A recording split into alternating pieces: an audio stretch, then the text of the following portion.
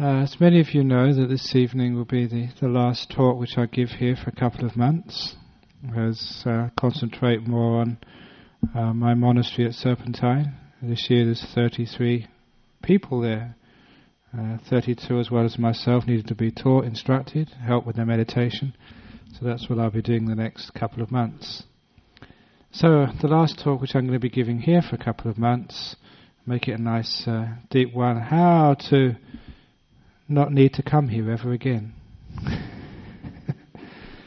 Because I keep telling people that the job of a teacher is to get rid of disciples.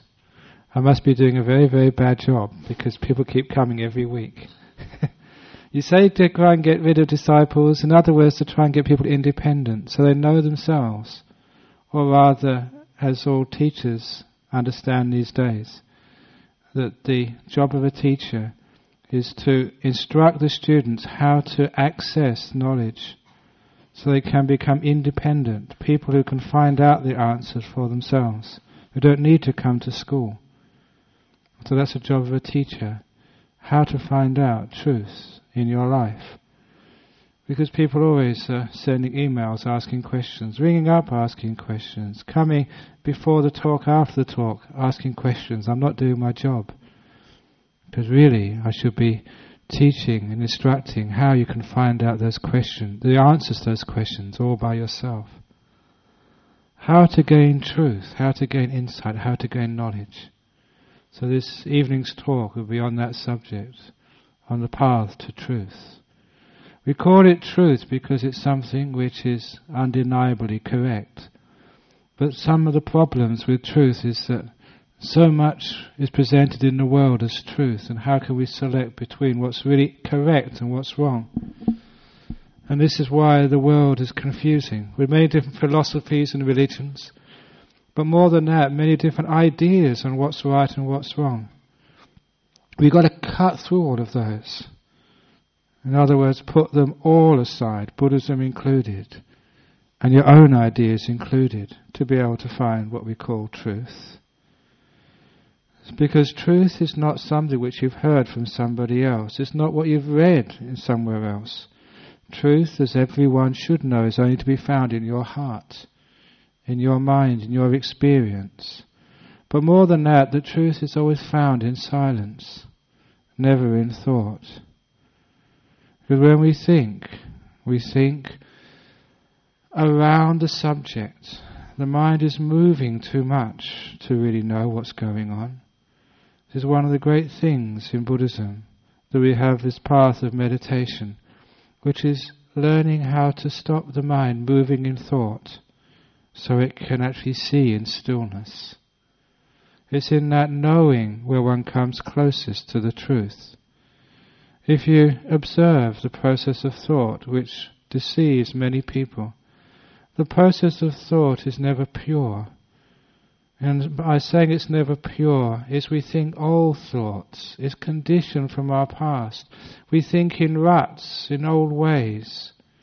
We think according to paradigms, ideas which we have already fixed, and our thoughts are supposed to fulfill all those views and ideas.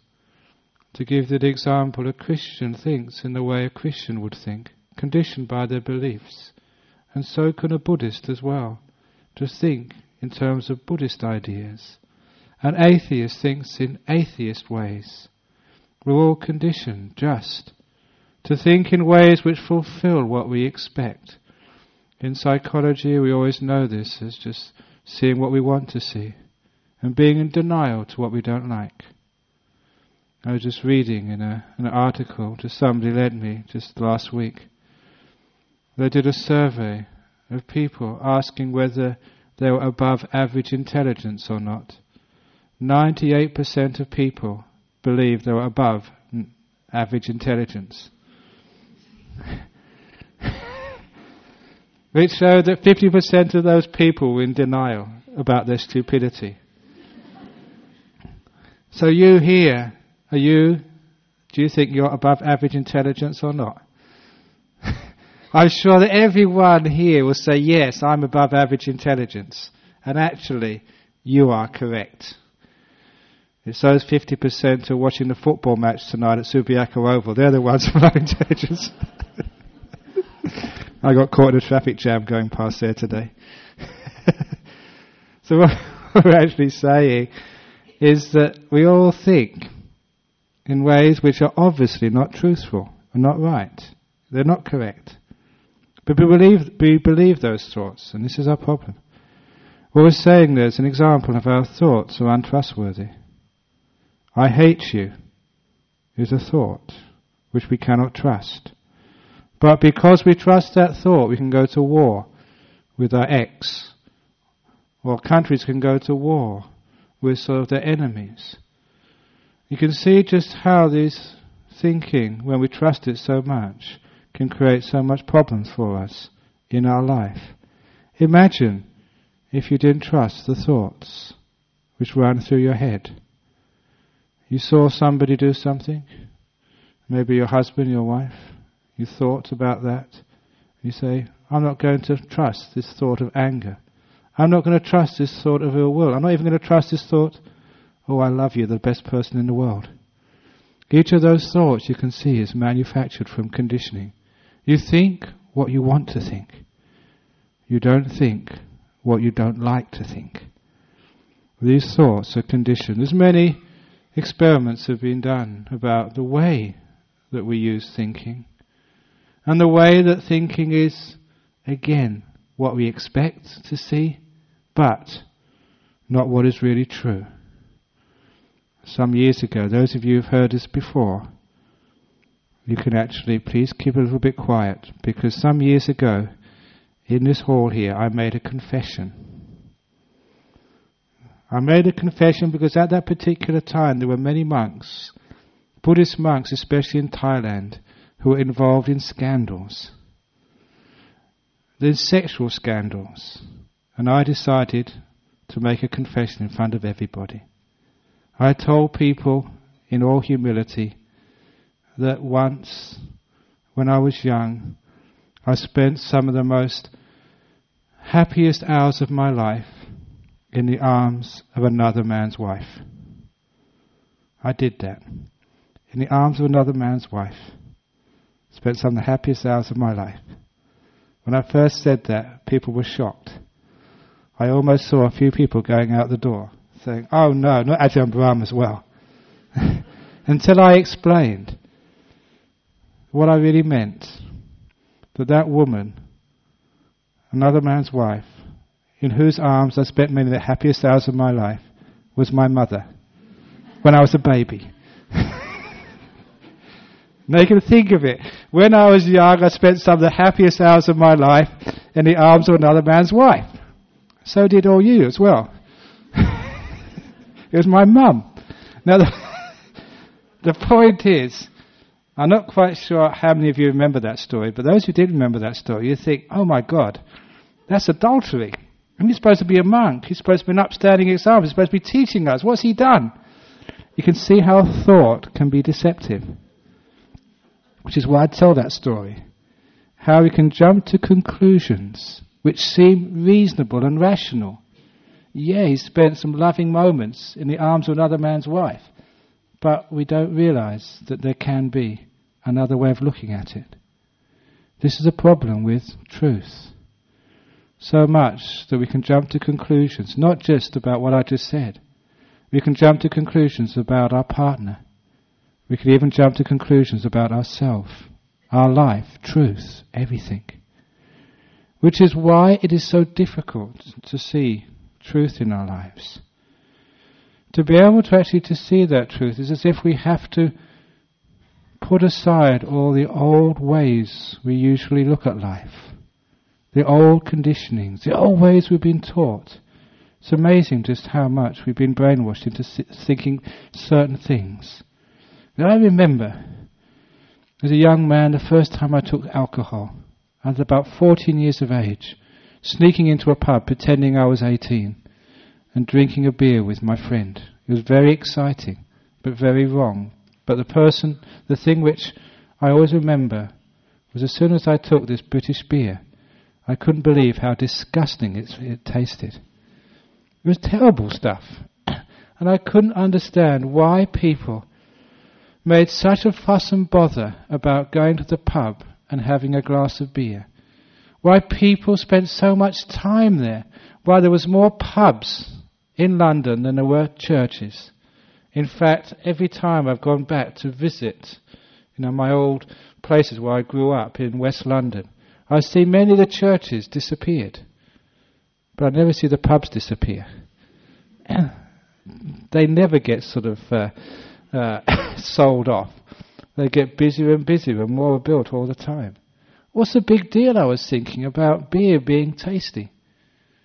Because it tasted awful. That was the truth of it. But what I noticed over the next 3 months, 6 months, year or whatever, 2 years, 3 years, the beer started to be tasty.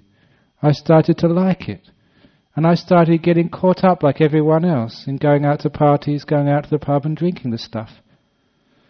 What was happening that I was reconditioning myself to like something because I was told to like it. The whole society, the whole condition was saying, this is fun, and I was buying into it. I'd actually bent the truth to fit in. It's called conditioning. And I was bending the truth afterwards to think that when you go and have a party and you go and get drunk, oh, what a great night we had. Oh, what a great piss-up that was last night. Oh, yeah, I got stone drunk. Oh, yeah, great. And it took a while, actually, because I started getting interested in meditation and Buddhism. You were told to be truthful. And what that truthfulness meant was being reflective, using mindfulness, and asking the toughest of questions and challenging. No sacred cows at all. Nothing should be taken on face value just because the Buddha said it, just because your parents said it, just because the teachers said it, just because you believed it. That didn't make it true. You had to put all that aside and actually look and see whether it was true or not. To go according to your experience. But it had to be mindful, clear experience. And this became my path in life, when you started looking clearly at what you were doing in life. And you weren't following what other people were telling you. You were getting all that information, all that wisdom from your own experience. It became so clear to me that, say, drinking alcohol was a complete waste of time. It was expensive.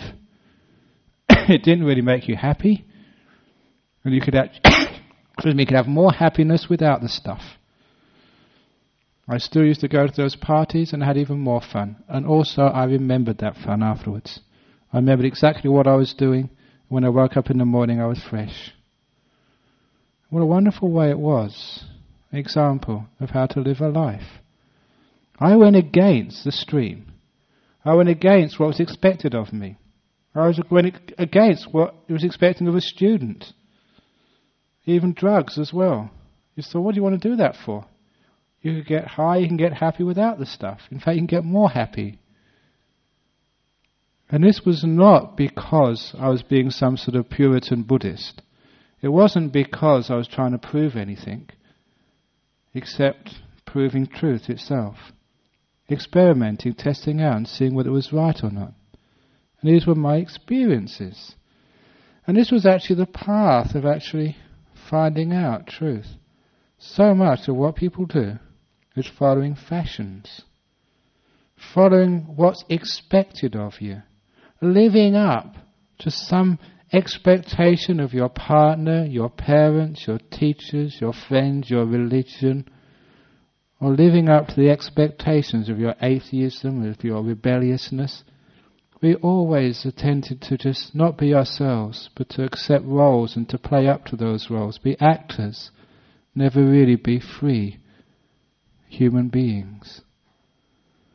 And after a while, we realized just how acting a role, living up to other people's expectations or our own expectations, puts us in this terrible prison we call life. What's expected of you? What do you have to do? What do you have to do to please the person you live with? What do you have to do to please the people you work with? What do you have to do to please your friends? What do you have to do to live up to your own expectations. I think you all know where that leads to. Your expectations and other expectations cannot be lived up to. You end up getting frustrated. You end up feeling inadequate. You end up getting depressed. If I wanted to be the best monk, live up to everyone's expectations, to be the great abbot, the great teacher, I'd go crazy. So instead, you just, whatever you do, I just do it. If people like it, great. If they don't like it, great. I just was filling out a form for my main monastery in Thailand. And I wanted to say when I first became sort of abbot of this joint, that was about 9 years ago, 8.5 years ago, in 1995, sorry. And I remember that time because the previous abbot sort of disrobed. He left me literally holding the baby. The big baby, it's grown a lot since that time. But I looked at myself, do I want to do this? Do I want to sort of take on all this responsibility? And at the time, I remember just thinking about it clearly. And I came to the conclusion, give it a go. If I end up being a decent teacher, that's great, I can help other people. But if I end up being a complete hopeless teacher, and no one actually comes to listen to the talks, I thought that's even better, because then people will leave me alone, I can be a hermit. Because monks like being hermit, living by themselves. So that way, when there was no pressure on me, you can just go out there and enjoy yourself. And don't care if nobody comes. I wasn't teaching to try and please anybody. And that's why it became very easy just to get up and give a talk. You were relaxed because you weren't having this pressure on you to try and live up to some expectation. It's the freedom which comes from knowing your own truth, rather than always expecting other people's truths to control you. When you look upon that, it's an expression of what we keep on saying in this place here, of letting go, contentment, loving kindness, compassion. You're being compassionate to yourself, allowing yourself to be, saying to yourself, with all of your faults, the door of my heart's open to me, despite all my silly jokes, despite my so-called failures and successes. Despite who I am, I'm okay. It's being at peace with oneself. What that's actually being is actually being true to yourself. Can you understand just how letting be, contentment, compassion, and truth become the same word? You're being true to how you feel. You're being true to who you are in this moment, rather than trying to be true to somebody else's ideas and expectations. Too often we take our cues from others, which is why I always encourage people to be rebellious. I don't mean being rebellious against society. I mean being rebellious in order to find out truth. I've always noticed that the great leaders of religions, the people who started all of this, were all rebels. The Buddha was a rebel. He went against the Brahmanical system in India at that time. He spent his whole lifetime teaching against caste systems and saying people, no matter what gender, no matter what, was only one race which he knew about at that time, no matter sort of what sexual orientation, no matter where they came from, how wealthy they were, no matter what caste they were, they should not be judged just because of who their parents were. They should be judged by how they behaved. So no caste, and he spent his whole lifetime fighting that. He failed, as we all know now, because there's a big caste system in India. And sometimes there's even caste systems in Sri Lanka as well, which I think the Sri Lanka should be ashamed of. People should be judged not by who their parents were, but by their behavior, by who they are. And it's the same way that we can actually see that we have to rebel against these ways of looking and measuring which are imposed upon us by somebody else. They're not true. Now, Jesus Christ was a rebel. All the great leaders were rebel. Even my teacher, Ajahn Chah, was a rebel. Now, he was a great rebel. In that time in Thailand, most of the monks were not really practicing very well at all. They're accepting money, being lazy, not doing much meditation. And she said, no, I don't think that's the right way to go. He rebelled against that, went to live in the forest, and started, and actually joined a great tradition of monks who are rebels. I rebelled against society when I was 23. My mother wanted me to go and get married and have kids. I rebelled. Society wanted me, I had a good degree, to go and get rich and enjoy money. I rebelled. I said, no, I don't want sex. I don't want money. I want something else. The reason why I rebelled was because I had some experiences in meditation which showed me that there was something much more to life than money and power and sex and family and all that sort of stuff. And that experience meant more to me than what other people wanted. People thought you were crazy at that time, 30 years ago, wanted to become a monk. Most of my family thought, I'll just let him sort of go through that stage. He'll grow up later on. I'm still in that stage and I'm very happy. What do you mean you're a rebel? You're actually going against even what your friends wanted. You know, when I told them I was a Buddhist, they could accept that. But I remember when I said I was going to become a monk, they said, hang on, you're going too far. They didn't mind me being a Buddhist and being a vegetarian and not taking alcohol, but being a monk, that was really challenging. You know why it's challenging? Because it's challenging other people's ideas of what life is all about. It's not just me rebelling. The very fact that I'm sitting here enjoying myself with no sex, with no TV, with no money, with no family, and I'm having a great time, challenges the way you think about life and what's important in life. The fact that I have no money and are happy having no money means maybe money's not so important in life. Look at money, what is it anyway? It's just the value which people put on it. That's all. That's why one of Ajahn Chah's great stories, he made a prediction once. He said that in the future there will come a time when society will run out of paper to print coins. It's almost happening now when I think Australia's printing on plastic now. Plastic money. There'll be a time when there'll be no metal left for coins. So the governments of the world will have to find something else to use as currency. And he predicted that in the future, instead of using paper and metal, the governments will use chicken shit. And you get paid every Friday in a big bag of these little pellets of dung. And you'll be looking to see who's got the biggest bag of dung. And you'll be going to the bank and putting all this chicken shit into the bank and worrying whether you've got enough to pay your bills. And it's all just chicken shit, that's all. And people will be fighting over chicken shit. They'll be robbing your houses to try and pinch some more chicken shit. And the IMF will become the International Manure Fund.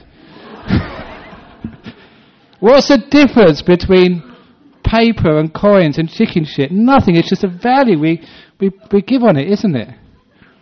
So why are you so concerned about working your butt off to try and get more chicken shit every week? That's a bit coarse, but I like being a rebel, as I'm telling you.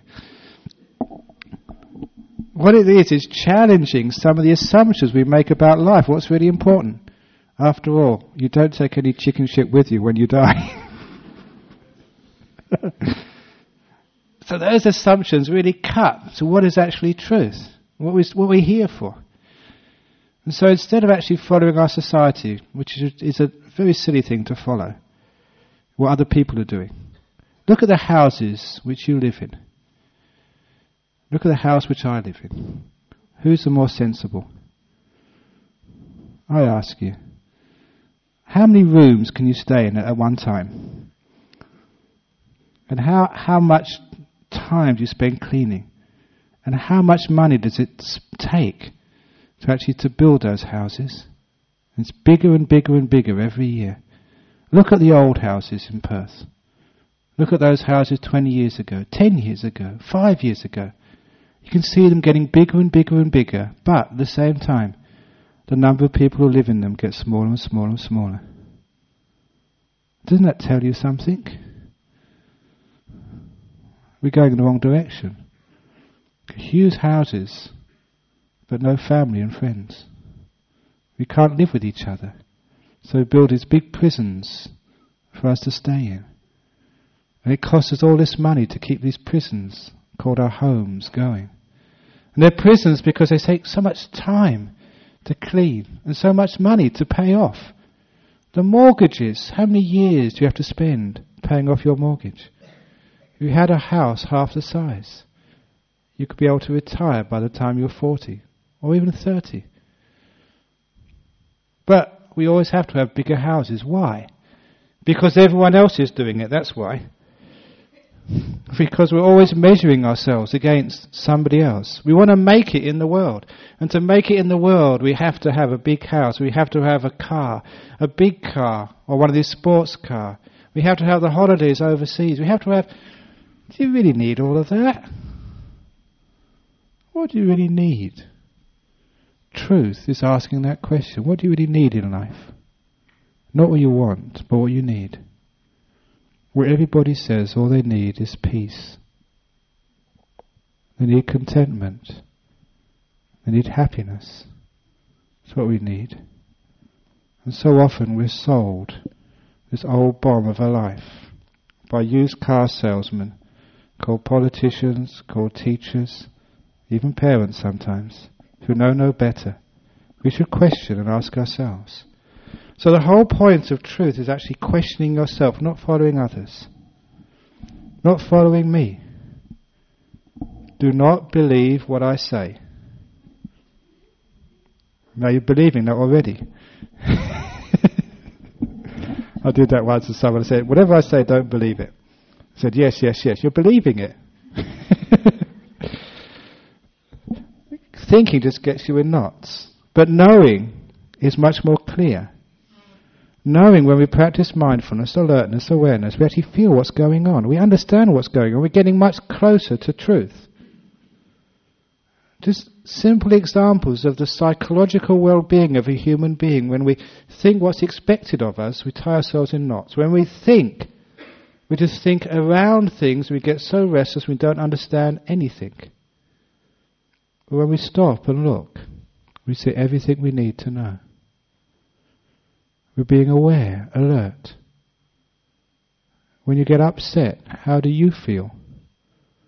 When you get angry at somebody, how do you feel? What's going on inside? Be alert, be awake, be aware. It's an interesting thing when people start practicing mindfulness of their inner state.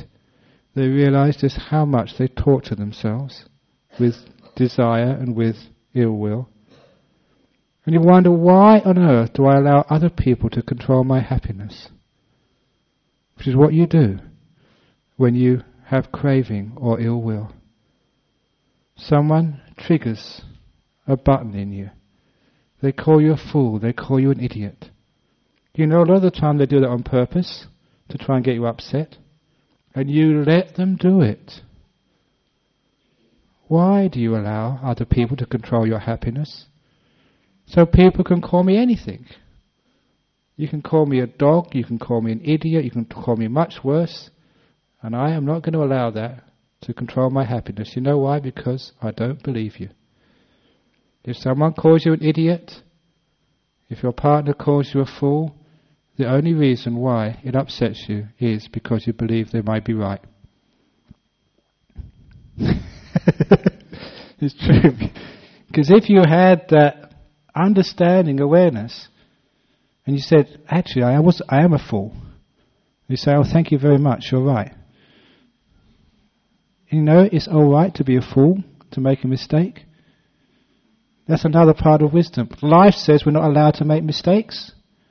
Our society says that, you know, you're a failure if you make mistakes. Wouldn't it be a wonderful world if you said it's all right, it's allowable, it's permitted to make mistakes in life? Whew. Hands up, anyone here who's never made a mistake. And anyone who puts their hand up, I say that's another mistake. We've all made mistakes in life, so can't we accept those mistakes and be at peace with them? Understand that's life. When we accept those mistakes, it's like loving those mistakes. The door of my heart's open to you, mistakes. Come in, I can be with this. What we're doing is we're being real, allowing ourselves to be with our mistakes. You know, a great partnership, if you're lucky enough to have a partner who's wise, they'll love you together with your mistakes. Have this beautiful sense that another person understands. I'm not perfect. I make mistakes. Sometimes I get upset. Sometimes I drop my load. But I know that you understand that it's nothing to do with you. It's just me. I'm a human being. I make mistakes from time to time. So do you. And we don't feel just this great pressure on us always to be perfect. The harder you try to be perfect, the more mistakes you make. When you allow mistakes to happen, you make so few. Because you're allowing yourself to be. You're relaxing. Being yourself. You understand other people love you for who you are. You don't have to be perfect. When you're actually mindful of that, it's such a state of freedom, a state of peace. You realize, why am I always allowing just other people's ideas of me and criticisms of me to control my happiness? When other people think you're the greatest person in the world, you get so high. Next moment they think you're the biggest idiot of the world, and you feel just so terrible. Why do you allow other people to control that happiness inside of you? Isn't it better just to be yourself and be at peace? What other people say, I can enjoy the joke. You have great fun being a monk. Not so much these days because people are used to you. But in the good old days, when you were really weird and strange, you used to have some great fun being a monk, walking around in robes. I think I told a story last week of like being propositioned by a homosexual. Oh, you do look beautiful in those robes. Which I thought was really good fun. I remember the other day that I was visiting some family who were going to be come to visit me just in October in Stoke-on-Trent, in the Midlands of England. And so that morning we went for a walk, because I like a bit of exercise. So we went for a walk and there was a circus in town. And they thought I was one of the acts. I think they thought I was one of the clowns, I think. So I enjoyed that. It was good fun. One of my best stories, there's a whole stash of these, but once going down Leach Highway in a car one hot afternoon, we had the windows open, going down Leach Highway, three-lane highway on both sides. We were going down there on some sort of business or other, and a car of hoons saw me. And they saw me, this bald-headed, brown-robed weirdo. And so they decided to sort of draw alongside. And so there was our car, our van, and this carload of like young hoons, 20-year-old, 21-year-old, having a good time. And they shouted at me. My window was down. They pulled up right, along each highway, right next to our car, very close, quite dangerous. And they called over to me, all of them. And I had a look, and they pulled up this magazine and started pointing at it. Hey, look at this. It's Playboy. So they're going around each highway, sort of trying to get me to look at these pictures of nude women because they knew I was a monk. I didn't look. But I laughed because I thought, that's unique. Okay, if I was 20, I'd have probably done the same if I'd have seen a monk. So I never allowed them to upset me. I laughed with them. As I was once taught as a school teacher, if you make a mistake in class and the kids start laughing, you laugh as well. That way no one ever laughs at you. They always laugh with you. Isn't that a lovely little saying? So if you make a mistake, you fall over and you sort of make an idiot of yourself, you laugh as well. To be able to laugh at yourself is accepting yourself. Is understanding, I make mistakes and it's all right to make mistakes. So I can laugh at my mistakes. So I can laugh with other people. And then no one ever laughs at you. There's a lot of difference there. You never allow other people to control your happiness. And if they sort of say silly things about you, you can just understand. Sometimes when people say those things at you, you understand the truth of the matter is, it's nothing to do with you. If they call you an idiot, a dog or whatever, it's nothing to do with you. It's usually because they are really feeling upset, they're in pain, and they want you to be in pain as well. It's usually what happens, because you can see yourself doing that as well. You've had a hard day, something's gone wrong, and the last thing you want is other people to be happy. It's a strange thing about human nature. When I'm suffering, I want the whole world to suffer. When I'm suffering grief because of the loss of a loved one, I want everyone else to cry as well. I can't understand if I'm feeling so miserable why anyone else should be happy. That's the nature of human beings sometimes. So when people get angry at you, they try and upset you, don't take it personally. It means that they're suffering. So when somebody really says, oh, you're an idiot, they get really upset at you, just go and give them a big hug. Oh, you must be really hurting. That really upsets them. I'm trying to get you upset and all you do is love me. But that's really what they need. They need a bit of understanding, that's all. So this is actually truth. Now there's one person who always gives you a hard time, and that's you. How often are you always calling yourself a dog, stupid, an idiot? I'm hopeless. Ugh. Remember, you're only doing that to yourself because you're hurting, and you want yourself to hurt even more. Give yourself a hug. If you make a mistake inside, laugh at your mistakes, laugh at your stupidity. Laugh with the world, and the world can never laugh at you. Don't try and live up to some stupid ideas, which, where do they all come from anyway? I don't know. It's much nicer just being yourself. And this is like knowledge of truth, being mindful, being alert. When you are mindful and alert, you just see the way you work. And the answers are just pretty obvious. Just the same answers people have been saying for years and years and years. Just be kind, be gentle, be forgiving. And then you become happy.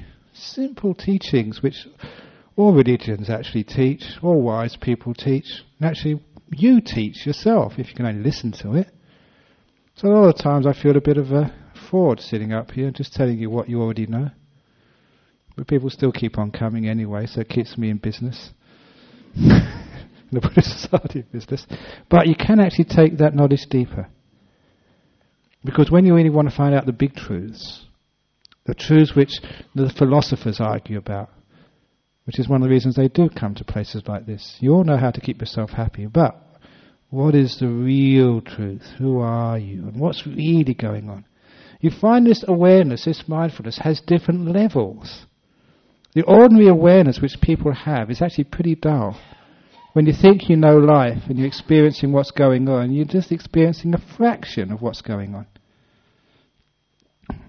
Really what one needs to do is to become silent and quiet. To be able to build up this inner awareness. You build it up and build it up and build it up until it gets really strong. This is why we meditate. Because when you meditate, you're building up alertness, awareness, knowing. The power of knowing. That power of knowing is something which is very profound. It's not ordinary knowing. In fact, the more you think, the less you know. And the reason is because all your energy goes into thinking. And not much energy is left for knowing. These are two parts of the mind. And these two parts of the mind are almost in competition for the energy of your life. And if you do a lot, you know so little. This is what happens in our meditation. I just taught this actually at my monastery a couple of Wednesdays ago. Putting energy into the knowing, taking away from the doing. By that I mean, just be. Be alert. Don't manage, don't control, don't change. Don't try and get rid of this, don't try and get that. Which is all doing. But just know. And know, but don't move. Don't do anything. Don't change anything. Don't try and control. Just know. Strange thing happens when you do this. It's called meditation. When you put all your energy into knowing, non-reactive knowing, passive awareness, silent knowing, you find that knowing starts to get brighter and brighter and brighter. the knowing starts to get energy. People experience this very often after good meditation by just knowing the beauty of things. They go outside and they see like a plant, and the leaf looks as it's been polished. The green looks so deeply green. It's brilliant green. It's beautifully green. You look up the stars at night in the heavens, and my goodness, they're just twinkling as if they too have been polished. And even ordinary things which you see, your old wooden meditation stool, that's not just an ordinary piece of pine. That's a work of art. Wow, look at all those colours in there. The shapes. Strange thing happens when you put all the energy into the knowing. The knowing becomes powerful and incredibly sensitive. You see much more. You see more deeply. You see more richly. You know, one of the old similes which I've given about this, those of you who come to the meditation retreats or come on the Saturday afternoons will know this very well, but it's a brilliant simile. My monastery in Serpentine is 2.2 kilometers on the top of a hill. For 10 years, I think, or roughly about that time, I'd always gone up and down that hill in a vehicle. One day I decided, because it was a lovely, lovely day, to walk up that hill. It's quite a steep hill, but it's only 2.5 kilometers. And what struck me was walking up that hill for the first time. That hillside looked completely different than anything I'd ever seen before through the window of a car.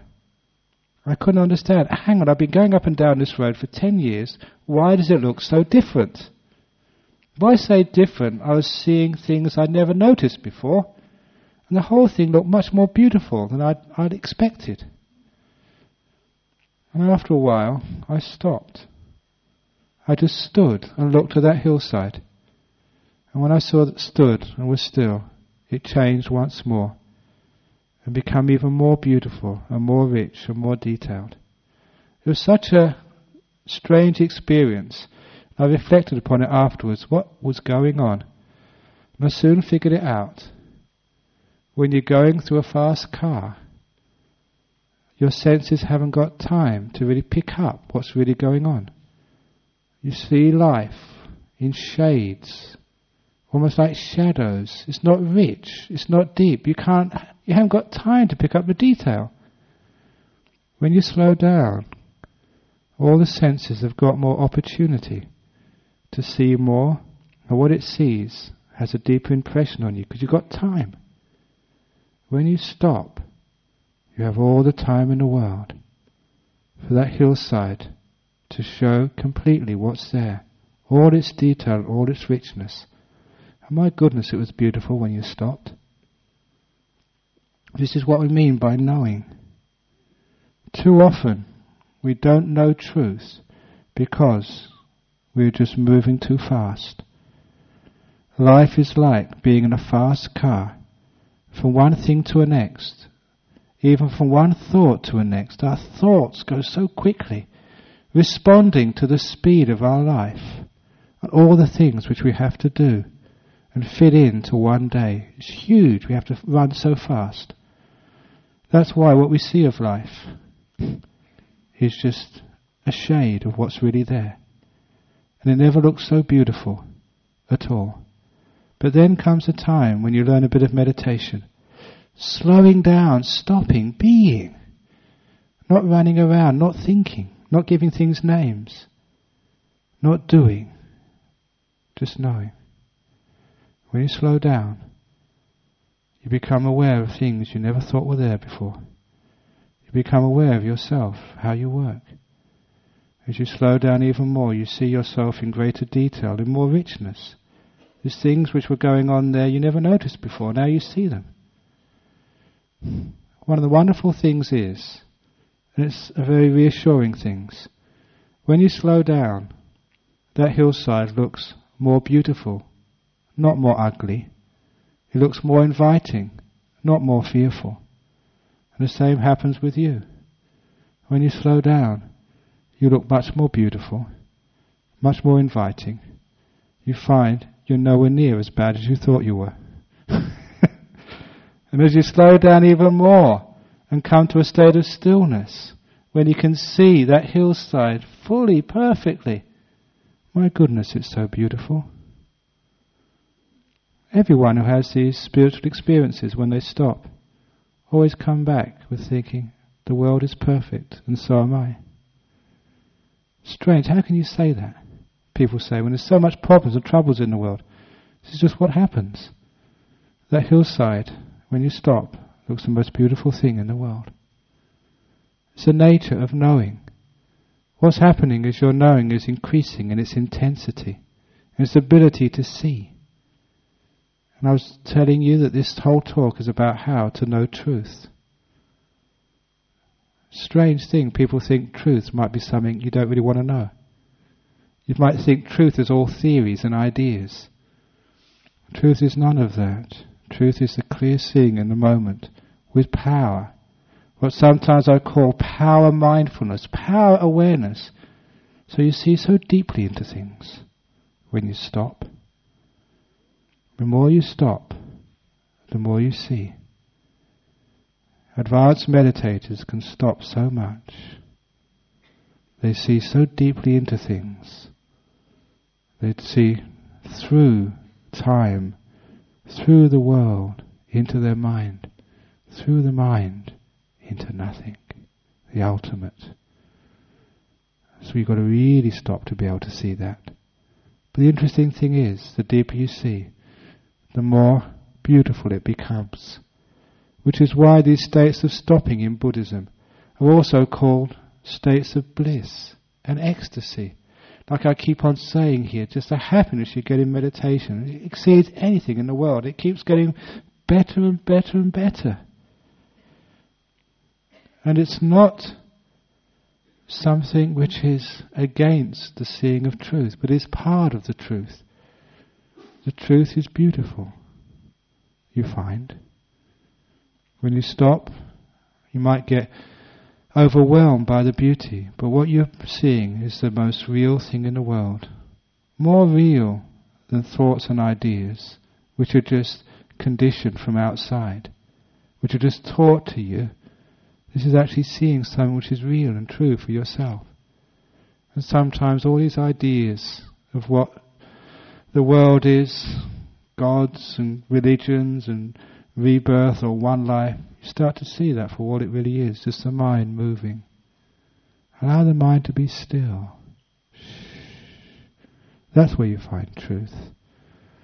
And the most important truth which a person needs is the truth of contentment, of happiness, of freedom, of peace. And sometimes we don't know how powerful freedom and peace is. The truth of love. Now all these great religious words and spiritual words, but people don't understand what they mean. In those deep, blissful experiences. Somebody was telling me the other day they managed to get one of these somewhere else in another time when they were very young. Afterwards they loved the whole world for a month or something. I say, yeah, of course, that's what happens, because love is peace. Love is letting go. It's contentment, it's freedom. These are all the same word, pointing to the same thing. What is love? The door of my heart's always open to you no matter what you do. It's not non-judgmentalism. Allowing things to be, allowing yourself to be, allowing the whole world to be. That's peace, making your peace with the world, the armistice with things you hate, learning to live with things, not always fighting them. Not trying to get rid of the faults in life, but embracing the faults in yourself and in others. Being at peace with yourself, being content, rather than always wanting more. Love, peace, contentment, freedom. These great words, which you can't think, you can't make. They all come when you stop thinking, when you stop making, when you stop doing. They're all there in the middle of your heart. There's an old simile, which I'm going to finish off with. This is a Dinki Dai Ajahn Brahm simile, which I always tell in meditation retreats towards the end. Because Because when people do retreats or when they're working in life, they're always searching and chasing for happiness, or chasing for enlightenment, or chasing for what actually Ajahn Chah used to say was the tortoise with a moustache. Chasing for things which don't exist. But the one thing we are always chasing for is happiness, fulfillment, peace, truth. And it's like the simile of the donkey chasing the carrot. Because in southern Europe, anyone who's ever been to southern Europe, they still, even these days, or perhaps it's just for the tourists, but they used to use as their transport donkey carts. And donkeys are some of the most stubborn fellows. They will not move unless you really have to force them or use psychology. So what they usually do is to put a piece of wood, tie it to their back, and on the front of the piece of wood, on the end of a string, they dangle a carrot, maybe 1 foot or 2 feet in front of the donkey. And the donkey sees that delicious carrot and moves towards it. And because it's tied to their back, tied on the end of a stick, which is tied to their back, when they move forward, the carrot moves forward. And so, as they try and catch the carrot, they're always moving forward. The carrot moves forward, they move forward. They never quite catch the carrot, but they pull the cart as they're going along. That's how they get the cart to be pulled. Now, can you understand it as a simile of life? That you're always trying to catch the carrot. You know, the perfect relationship, the best marks at school, the happiness, the fulfillment, the truth, the enlightenment, whatever it is you're trying to... It's always like trying to catch the carrot. It's right in front of you sometimes. You can see it there. It's so close, and you move towards it and it moves away from you. And you run towards it and it runs away from you. No matter how fast you walk, it always runs away from you because it's attached to the end of a string, on the end of a stick, which is tied to you. Now it seems that donkey will never catch that carrot. However, there are a few Buddhist donkeys in the world who are smart. And this is the way those donkeys catch the carrot. And this is a story of your life and your enlightenment. That donkey sometimes gets so frustrated. He runs as fast as he can after that carrot. This is how to catch the carrot. And then, like your life, how hard are you trying to run, trying to get the carrot, fulfillment, love, whatever else you want in your life, which is, you're running really fast, but the donkey comes to the Buddha Center one Friday night. And he hears the magic word, stop. So this donkey running so fast stops. But he needs courage and faith. Because as soon as that donkey stops, that carrot, because of its momentum, goes even further away from the donkey. In fact, it goes further than it's ever been before, but the donkey's got wisdom. Because it waits. And that carrot goes as far as it's ever been in its whole existence. And the donkey is still just waiting there. It's not doing anything. It's not chasing the carrot. And then the carrot starts moving very slowly at first and comes closer and closer to the donkey. When it's at its usual distance, now it's actually coming towards the donkey. Very fast. And all the donkey needs to do as it swings to the other end of its pendulum, is open its mouth. And the carrot comes to the donkey. That's how the carrot is won by the donkey. You run as fast as you can, then you stop.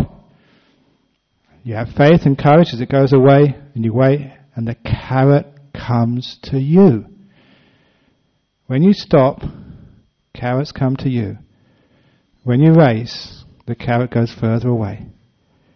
Understand about life? The more you strive, run after things, crave, want, desire, the carrot just goes away. But you stop, and the carrot starts coming to you. It's not an easy thing to stop. To stop, you have to be in the present moment. You have to stop thinking. Stop doing. Stop wanting anything. Be absolutely still. like standing on the road of a hillside. And enlightenment, peace, joy, love, it all comes to you. That's the way to find truth. Just stop. And truth, happiness comes to you. I'm going to stop now. I'm going to stop coming here for 2 months. So happiness is now going to come to you. Thanks very much.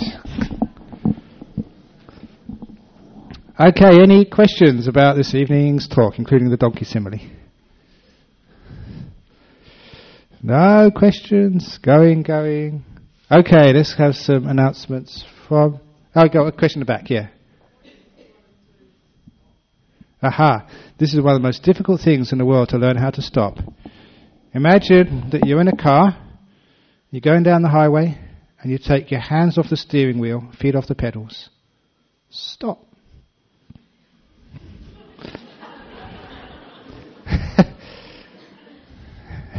It's scary, yeah, because you're not in control. A lot of times we're all control freaks. We can't even stop thinking. We can't stop listening. We can't stop doing things. We always get involved rather than standing back and just absolutely still. Meditation is the art of stopping. It's a difficult thing to do. We think it should be so easy. So we tell ourselves, stop. That's not stopping, that's more doing things. Like the old simile which I give. Someone says, stopping is letting go.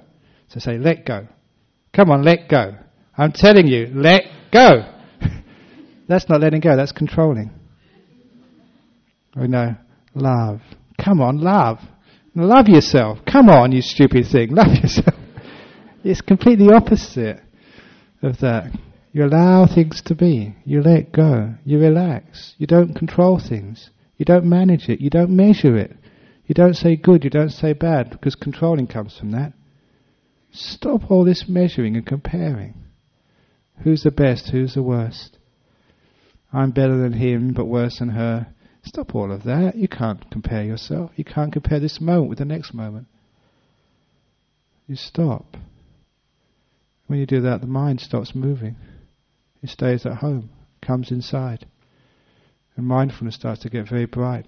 You get blissed out. Not only just blissed out, but wisdomed out as well. That's what they always say, that the truth is inside.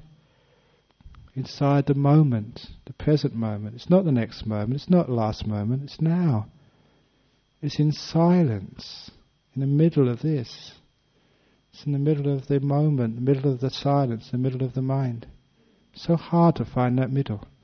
We're always moving somewhere else. Because we're always doing. It's a mental training in meditation, in the silent times. To have a nice home where you can just do nothing at all. Really relax. Absolute no doing. Just being. Moments of peace. Many times people have those moments. They're just sitting by the beach. Nothing to do. All the problems in the world, all the things that need to be done later on, but not now. Got moments of silence, moments of peace, moments of acceptance. Moments when they love the world for as it is. They're not trying to fix it. Not trying to fix themselves or fix their partner or fix the house or fix the world. Not fixing anything. Then you're not in a fix anymore. Okay, thanks for that question.